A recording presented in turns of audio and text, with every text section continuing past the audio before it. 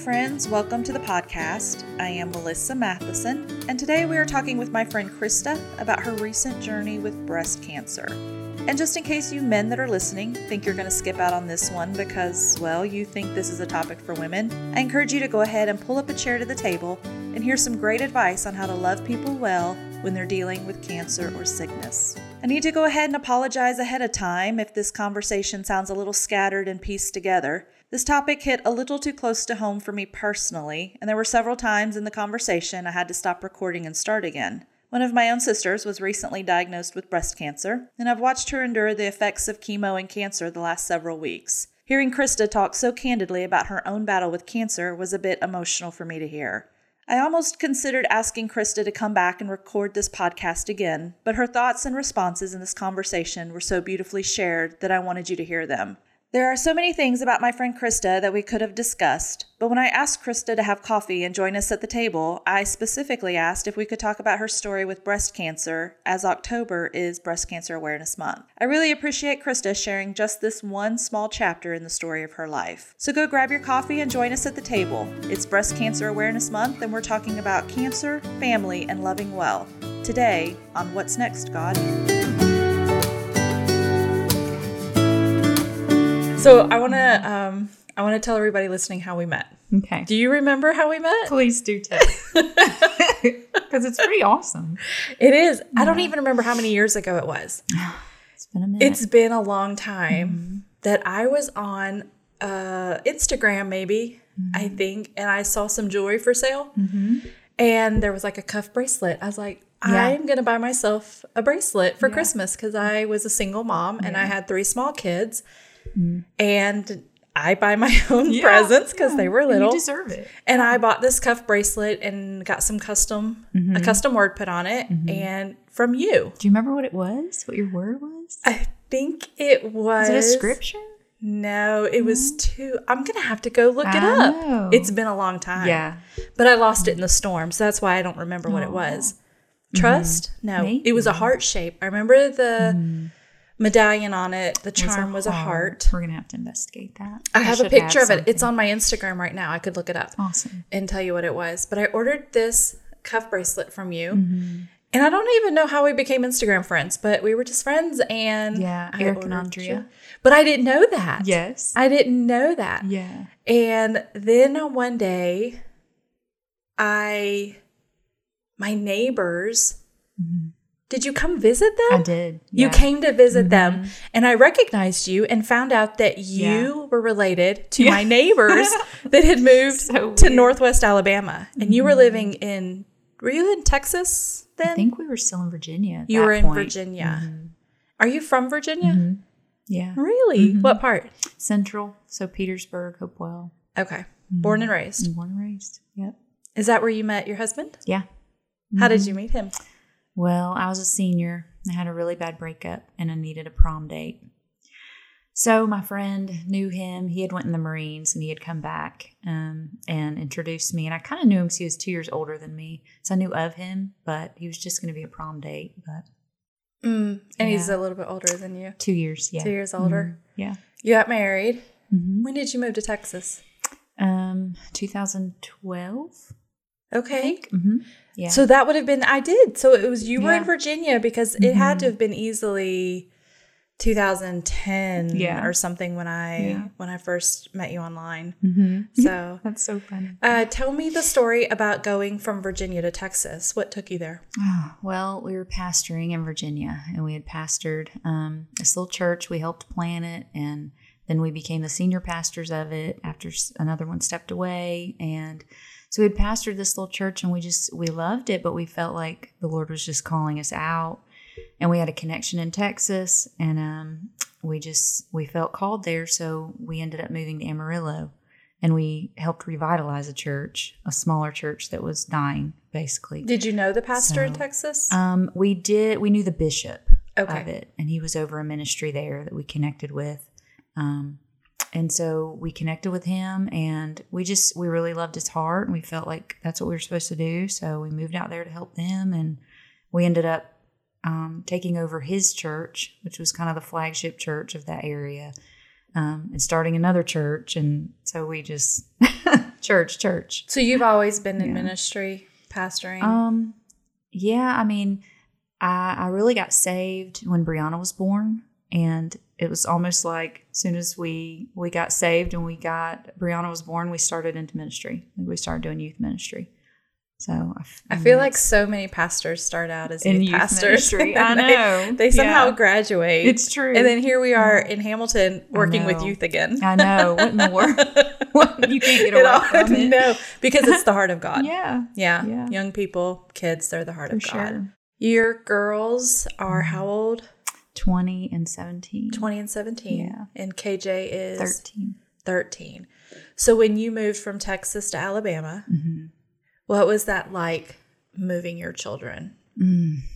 Well, when we moved from Virginia to Texas, it was, we feel the Lord's called us here for ministry. This is probably where we're going to live forever, all that. So it was different. But when we moved from Texas to Alabama, our marriage was just a mess, and it felt like we were running for our lives, like we needed a safe place. So they all knew that, and there was there was a little bit of sadness to leave, but they knew okay, we got to go, so it was like this urgency almost.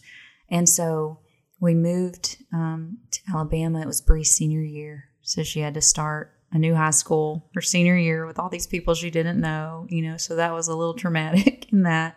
And then, of course, Alyssa and KJ both starting new schools. And I look back on it now, and I think, the Lord made it as soft of a landing as he could, as crazy as that would be to just, pull kids out and move them here and you start a new school, whatever. But it really wasn't like that to the degree it could have been without him, and so, I mean, it's definitely been a journey, and we're still navigating it. I still am not going to sit here and say, "Oh, I figured it out now." I don't know. Because you were in remission already when you moved from Texas to Alabama. I was. You were already finished all your treatment. So was the problems in your marriage, was that a result of your process with cancer? Was it just difficult in that season? No, it was it revealed some things in that, because he wanted to be able to fix things because he's a fixer and he couldn't fix it. And what's his Enneagram number? Do you know what his is? I want to say a 5, but I can't remember. We're going to have to find out. Because he's not too big on that stuff. Is I he not? So I need to get to the bottom of it. He's either a 3 or a 5. 3 or 5. And you're a 6. I am. Which is the fiercely loyal friend. Yes. And but also struggle with fear a lot. Oh, yes. The 6s do, and the don't planning and the knowing. Yes. Yes. I love what I love about the Enneagram. And here's why. I remember my husband did not even want to. But for me, I have found it to be such a wonderful tool in relationships, in learning how to communicate with one another. And so if I can know, oh, he hears this in this way. When I say it, I need to say it differently, or it just helps me be able to speak their language. Yeah. And I think when you go through difficulty, communication with your family, with your spouse is very important. My sister, I was recently with them in a crisis in their life, and they were having a difficult time, and she was saying, this. And he said, this. And I said, okay, here's the problem. You're an Enneagram 7. You're an Enneagram 8. You guys need to just go take a nap, because they were tired. And they were really, that was really the root of this huge argument that they were having, is that they were under a lot of stress, a ton of stress. And you're at the end of your and I understood how he was responding based on who he is and how he is, and how she was responding. And I was like, you know what? You guys are just stressed. You just need to go take a nap. Yeah. And sometimes the things that are really big, sometimes we just need a nap. No, it's or so a cup true. of coffee. Right. And a porch swing. To make and a porch swing. So you have a beautiful little cabin that you live in here. What do you love most about your cabin? my porch swing and my bathroom. I have a really nice tub. I really love it. Oh. There's ministry in the bathtub for sure. There is. Everyone in needs a mine, great too. bathtub. I love that's like my quiet place is in mine as well. In Texas, how long were you there? 2012 to 16, so almost 4 years. Yeah. And you have an interesting story about living there that I really wanted you to talk about today. Okay. So we are, and the reason I want to talk about it, I just feel like there's a lot of people right now in my family and in the circle of people that I know that are all kind of walking through this process. Either they have cancer or they know somebody with cancer. Yeah. And you had cancer. I did. How did that start?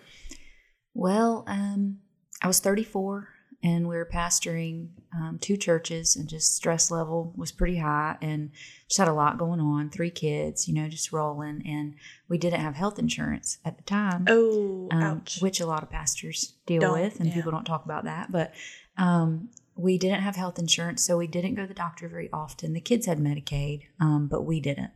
And so I was laying in bed one night, and I sleep on my back, and I just noticed that I had a lump. And I didn't want to, acknowledge it or anything, but so I kind of kept it to myself for a little bit. And then I told Kevin one night, I think that I have this lump and I don't know, and he's like, okay, we'll keep an eye on it. If you feel like you need to go, we'll figure it out. I'm like, we don't have insurance. You don't just walk up into an oncology office and just say, hey, I just, so I just kind of kept it to myself. And I had this friend, her name was Robin, who loved the Lord and heard from the Lord. And she invited me over for coffee. Oh, wow. And she made great coffee. And we were sitting there. We just kind of chit-chatted. And she said, I just need to tell you something. And I said, okay. And she said, I feel like the Lord's told me that you're keeping something and that you need to let it out. And so immediately I knew, like, the Lord's getting me. Because you not hadn't told anybody. told anyone. I've not. And you hadn't been to the doctor. Almost a month at that point. Oh, wow. And so I just told her everything. Turns out she was very involved in addiction recovery, and she was like a therapist and a counselor. And so she had connections to doctors when they would have addicts come that didn't have insurance. Right. She had grants and different things that she could send people, and they would not pay to go to the doctor. So she sent me right over. She made a phone call, and I went to an oncologist at no cost. And so they did all the testing, and they found it was a pretty good size tumor in my left breast. And I don't know how long I'd have let that go. Like looking back, I'm just the busyness of life, and you put yourself last, right? And you don't intentionally do that, but you just do it. And so I was able to do all the testing and everything up until the point of diagnosis. The grant covered it, and that gave me time to get health insurance and get all that taken care of. And it was stage 2, but it was grade 3, so it was a pretty good size. And I don't know, I thank the Lord that I went when I did, because I don't know, that's a pretty quick thing, can move pretty quickly. And so I was able to enter treatment and went through that. And my friend that happened with her, the one Robin, she developed a very rare form of cancer that started, they thought it was ovarian, but it ended up being something from an appendix or something, but she ended up passing away from it. Oh my goodness. Fought it for a while, and it was just super aggressive. And so... Was that the same time you were being treated? Right after. Right after. I was starting to, I was in radiation and all that, but I was on the road to recovery at that point. And then she started her fight with hers. And so, what did that do for you when you're fighting and then somebody else is fighting and they don't make it? You have this, it's like survivor guilt, right. For sure, because she was amazing. I mean, amazing. Love the Lord. Like, I don't know. I want to be that type of person that has that discernment that someone doesn't walk by me and I miss something. Right. and that's who she was. Like she never let you walk by her without her saying, "How are you?" No, how are you? You know, that kind because of person. she would know. She just knew. She knew. She cared enough, you know. Right. And so yeah, it was rough because even during my treatment, when I was too sick to get out of the bed, she would come and pick up my kids, and she would spend one-on-one time with them. She would take each one like out to eat or to shop or just to spend time, just little things like that, you know, make meals. And those little things are such big things, you know. When you were diagnosed, you started chemo. I did.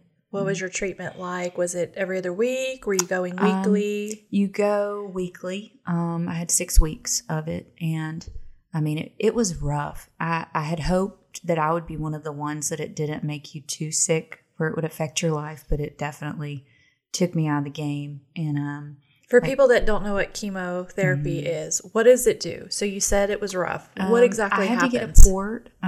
You get a port placement because the drugs are just too harsh for you to get it in your veins. I mean, so a port is like a thing they insert like under your skin for them to on your shoulder, chest area. You go into surgery, have that inserted, and that's where you get your drugs, your chemo through. And they draw blood through there because you get blood drawn so often also. And so you go in, and I had 4 different types of medicines they were giving me weekly. Then I always had to go in the day after, and you get the Neulasta shot, which is supposed to kind of help you out, your immune system and all that. But it's rough, you know, it's rough. And your hair falls out. Oh my goodness. Yeah. Was that traumatic also, for you? I hoped, I might be one of that 1% that it doesn't, you know, no, it started coming out in chunks, you know, and, one night I just told Kevin, I said, I just want you to come with me in here. I just want you to cut this, like just cut it. And so he shaved it off with his little buzzers, the rest of it. And, your eyelashes fall out, your eyebrows, your leg hair, which you don't really mind. We don't care, do we, girls? That, but everything, you know, and it kind of makes you nauseated as well. Oh, it's awful. Smells. Weak. Coffee. That was the saddest. You couldn't drink coffee. I couldn't smell it, drink it, be around it. Oh, it was terrible. That is. But I remember my first cup. After I do. I remember thinking, I'm going to try it. I'm going to try it. And it was so great. Like, oh, this is so wonderful. Now, at the time, so you have 2 girls, you have and a boy. Mm-hmm. And how old were they when you were diagnosed, when you were 34? They were... Well, Alyssa was in middle school and Bree was in high school. KJ was still in elementary. So let me see, it was 2014. So what is that? It's been 5 years. Okay. So yeah, so KJ was about 8. I guess. I mean, he was still little, and he actually wanted to cut his hair like mine. So, you told the kids. That was my... I did. You had to tell them. You know, you have to. Like, you can't hide, and of course you try to... I tried to hide the worst of it. I didn't want them to know exactly how bad it was, but, you know, you have to be honest and open and talk to them, and, yeah, so... And that was hard for them to hear. It was. And KJ didn't understand, you know, and Alyssa had a friend pass away from cancer. She had leukemia while we were in Texas, actually. So she heard the word cancer, and it was, you know, very scary for her. Was that your initial thought when you heard cancer? Were you thinking, I'm going to die? Or were you thinking, this is going to be yuck for a while? I just thought... It was a wake-up call for sure. You believe, you know that the Lord is a healer, and you know, you believe that, you know, but it's scary because you wonder, but what if that's not my route? What if this is going to be? What if your healing is you're in heaven one day? Yeah. Right. And I remember I bought 3 little books for my kids, and I started writing out all these things in each book. Just special things about them, or things that I had always wanted to tell them, or, you know, just what if this doesn't turn the way I want it to, then I want, you know. Want them to have something. Mm-hmm. Yeah. That's beautiful. Mm-hmm. For sure. How did it, you did chemo for 6 weeks. Mm-hmm. Did you end up in radiation? You had surgery? Shrunk it down to almost the tip of my pinky. It was that small. Wow. It was a good size. So that was amazing. And they removed that little bit. And then they reconstructed both to look the same, just to make me feel normal and all that. And then I rested for a little bit, and then I did the radiation after that. And after that, you're kind of, I had to do the Herceptin. I want to say that was once a month or every 3 weeks maybe. And I would go in, and I had to do that for a while.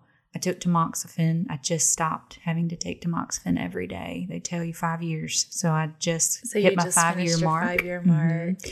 And I was never so happy for somebody to tell me that I can stop filling a prescription, that was really great. And so right now I'm cancer free. I don't have to take a thing. I have to go once a year, just to as a whatever. But yeah. When you went into remission, do you feel like it's finished, or do you ever have these times where you wonder this could come back, or am I going to have to go through this again? I do. That fear's always there. And I just went not too long ago for my yearly mammogram and blood work and all that stuff. And every time it's like I'm holding my breath, and I'm, it's a scary thing. I try not to partner with fear and all, you tell yourself all the scripture things, all the God things, but fear's there, and it tries to pull on you. But I don't know. It's just day by day, I guess. You just have to encourage yourself. Yeah. So where was God in all of this for you? Oh, goodness. Right with me. Like right with me. When you go into the chemo lab, they can't, your people, whoever's with you, they can wait in the waiting room. They can't come back there and stay with you. Mm-hmm. So you're kind of forced to be by yourself. And I've never been that kind of person that enjoys being alone. Like I need somebody. I prefer to have somebody with me, but those times where you have to sit there, I want to say it's like 90 minutes that you're kind of by yourself. You're just sitting there, and you're alone with your thoughts. And I'm very thankful for like the outpouring of love that was shown during that time. And people coming by, and people texting, people just encouraging. But it's those alone times that you can really, really hear the Lord. And he was just there, He was just there. It wasn't even that he said a whole lot to me. Like it was just I just knew alone. I wasn't alone. And I don't know. People have asked, like, how do you hear the word cancer? And how do you walk through that? I'm like, I don't know. you just do it. And it's almost like he pushed me through, like nudged me through. So, yeah.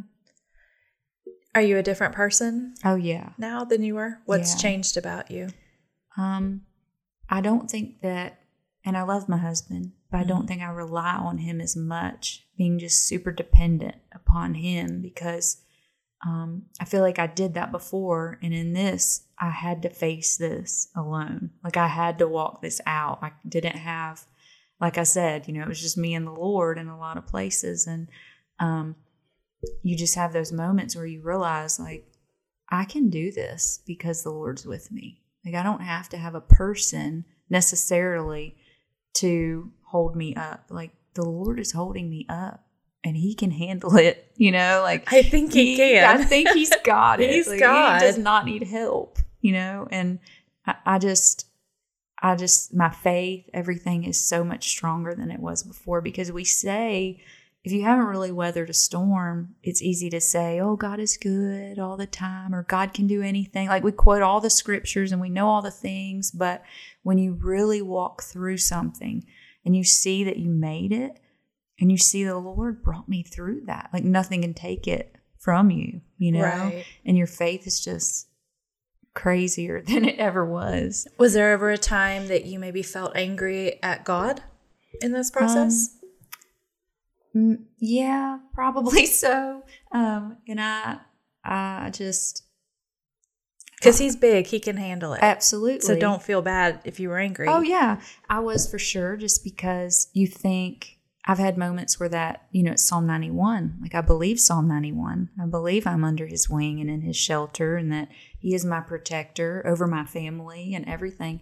And so you think, well, I'm in ministry. He's going to protect me. I shouldn't have to. Well, I tell people all the time that the Lord is good. Like, Right. why would I have to go through something to prove it, you know? Right. And so I did have those moments like, why? What? Like, I'm a pastor's wife. Why would I get cancer? You know what I mean? Like, Right. that, As if only the bad people right. get Only cancer bad and good people people are supposed don't. to. Yeah. And so I didn't realize I felt that way. But there were moments where I'm like, whoa, maybe I was a little mad at him or doubting Hey, him. I didn't or, deserve this, yeah, or I'm a my good family, person. my family didn't deserve I'm pretty this. good. Like, why? Yeah. Yeah. Mm-hmm. I had a friend make a comment the other day about sometimes when things are hard, we think it's bad, Yeah.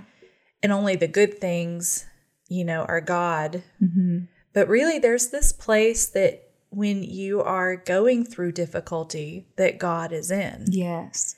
And I don't think that God causes sickness. Right. I do not think that God Right. would use sickness in that way at all. Yeah. But I think that what the enemy intends for evil in our lives, that God does turn for good. For sure. But there's a place when you go through difficulty and transition, and places where you can't do anything except let God be God. Yeah. There's this strength that is built up in you and endurance. Yeah. And I think God is so glorified in that, that it's almost like, I remember Rabbit Trail. I remember one time being in such a broken place, my heart broken over something. And there was that verse that God is near the brokenhearted. And I remember in that season that was so difficult that God was so near. Yeah. Like I could just close my eyes and I didn't even Like have physically. to pray, but I could feel his presence. And I remember going, if I can feel him like this, I almost don't want to get well. Like I almost don't want to get better because he felt so near in that season. Yeah. But I do think that in difficulty, in hardship, that there is a place in the Lord that changes us, grows us in ways that we can't even fully understand, that really make us different and new and whole in areas of our lives that were broken before, and we didn't even really know it until later down the road. So and you're like, oh, yeah. I don't struggle with that anymore. Yeah. And it all goes back to just the goodness of God going, I know, while you were sick or while you were moving, or I was taking care of all this other stuff for you while you were going through that. Yeah. And there's things about your heart that you don't realize until you get to those vulnerable places. Like when you get vulnerable, you're like, ooh, I didn't know that was still in there. I'm going to have to deal with that because I can totally see it now. You can totally see it. How do people need to respond to somebody with cancer? What do I need to say? What did you need people to do or say for you in that That's journey? a really great question and thought, because when it happened, there's different times and different feelings that you have. There were times when I thought I need people, but really I didn't. I just needed to rest and be with the Lord and that kind of thing. There were some people that were they were just amazing. Like they would bring my food because I had kids. I couldn't cook, Right. And so our churches were amazing. They would bring my food. They would come get the kids. They would take care of the kids. I even had someone pay someone to clean my house, which I say now, I'm not going to let anybody clean my house. I can clean my house, but at that point, I could not clean my house. Right. And that was the most incredible gift, having someone come and vacuum and do my dishes. And but they would just stop by, or they would just send a text, just say, I'm thinking about you. I think there are some people that don't know what to say, and so they don't say anything. And I think that can be hurtful, because you need to know that you're cared for and that you're thought about. They don't even have to come over. They don't have to come do anything extra, just the thought, just knowing that you're being thought about is so powerful, and being prayed for. And, there were people, my sweet friend Robin, she bought me this blanket and I called it my angel blanket. And it was like the softest blanket in the world. Like cancer patients, get them a soft blanket. Like, like anytime somebody's going through something, that's just it was such a gift. but just something like that. Someone found out that I loved croissants from Sam's Club, which is so random. And there were times I couldn't eat a thing, but I could usually eat a croissant from Sam's. So they would buy me these humongous things and just drop them, One time I got a text, there's a box of croissants on your porch. They didn't even knock because they didn't know if I was asleep, Did you communicate that kind of stuff to these people, or were these just ideas of their own? I think they asked either the kids or Kevin or something, what are some things I liked or something like that. Okay. Yeah. Just little simple little things. What is something we should not do or say? Oh, tell them that they look tired. Okay. That's the worst. I would drag myself to church and I would wrap a scarf around my bald head, and drag myself and sit there and try to make it through. And people would say, "Oh, you just look so tired." Well, thanks. I'm sick. I totally am, but thanks. I have cancer. That was really the only thing. There wasn't really anything offensive or anything like that. I think don't assume that they want you to come over and just want to talk, because sometimes they're not going to want to talk. They're just in that place. But I think that's just try to be sensitive. Did you ever feel like in public that everybody was looking at you? Oh, yeah. Did you really? Oh, yeah. Yeah. And I did the fake eyelash thing because I could not stand not having eyelashes. And so I'd slap them things on. But, you can't, your hair, I didn't do the wig thing. Like some people do that. And my mom did buy me one and I just could not. It just was not working. So I just bought the pretty scarves at World Market and I rolled with that. I think it would kind of be fun with all the scarves. Yeah. I mean, all the different wigs. Like, I think I'll be a redhead today. Yeah. Oh, I think I want curly hair today. Know. Yeah. But my sister is also in her journey with breast cancer as well. Yeah. And her head is so sensitive that she can't stand for anything to touch it. And she said the other day, I would not wear a wig. I can't even put one of these little silk hats on my head. It hurts so bad sometimes. Aww. So she's in that place where she's all about the scarves. The softest scarves. Yes. Well, I think there's something so beautiful too that, you probably felt insecure about the way you looked, not having eyelashes and not having hair and maybe feeling tired or looking tired. But to me, when I see people, I'm more aware, I think, right now when I see people in public that you go, oh, I know that they're in chemo right now. But to me, when I see them, it's not a pity that I feel. I hope that's okay. I see them and I think, wow, they look beautiful. Awesome. They're so brave. Look at them here. And if you ever wondered what people think. So tell me what's next. Oh, Lord. You tell me. Do you see anything? Why are you here? I've been asking God for myself for so long. I know. I noticed the title of the podcast and I thought, what's next? I don't know. What is next? Maybe I'll go and they'll say, we've heard from the Lord for you. We just want to tell you what we hear. I don't know. I want to know. I mean, we've pastored for so long and now, I'm a receptionist. So that's Have you ever thought about writing a book? I've started a book. Yay! I have 5 chapters in, actually. Look at you. I know. Lindsay Doss actually pushed me a little bit. And so Lindsay is a friend of ours that pastors Hope Unlimited Church in Knoxville, who is an author who's written books about her own journey. And is super encouraging about it. And I mentioned to her once that I wanted to, and so she's encouraged me about it. I'll get there. I'm getting there. You're getting there. I'm getting there. One page at a time. One page at a time. Yeah. Yeah. I've just learned that there is a timing with God that we can't understand. That's it's right. really just trusting Him, because something that could seem like a really long time for us is nothing to Him. It's like a minute.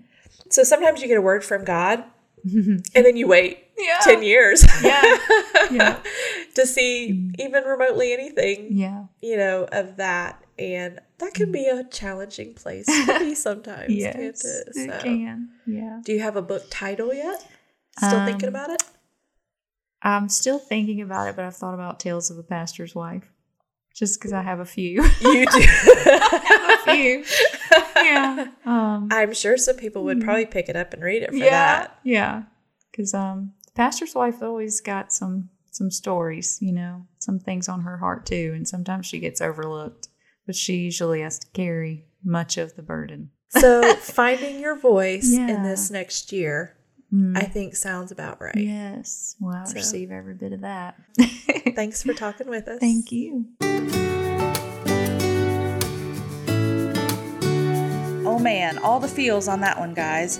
I so appreciate Krista's courage and the beautiful way she talks about her journey with breast cancer. This would be a great episode to share with anyone who has cancer or knows someone with cancer, so that we can better know how to be a community of people who love well in the middle of sickness. I encourage you to reach out today to someone you know who is dealing with cancer or sickness in their body, and simply let them know you were thinking of them. Friends, so glad you could join us at the table today, and when Krista finishes writing her book, we'll let you know how you can get a copy. If you'd like to get connected, you can find me on Instagram or Facebook under the name Melissa Matheson. That's math, like 4 + 1 = 5. I before E, son, S-O-N. Friends, I hope you plan to join us again on Wednesday as we sit around the table, have a cup of coffee, and talk about the camels coming on What's Next, God?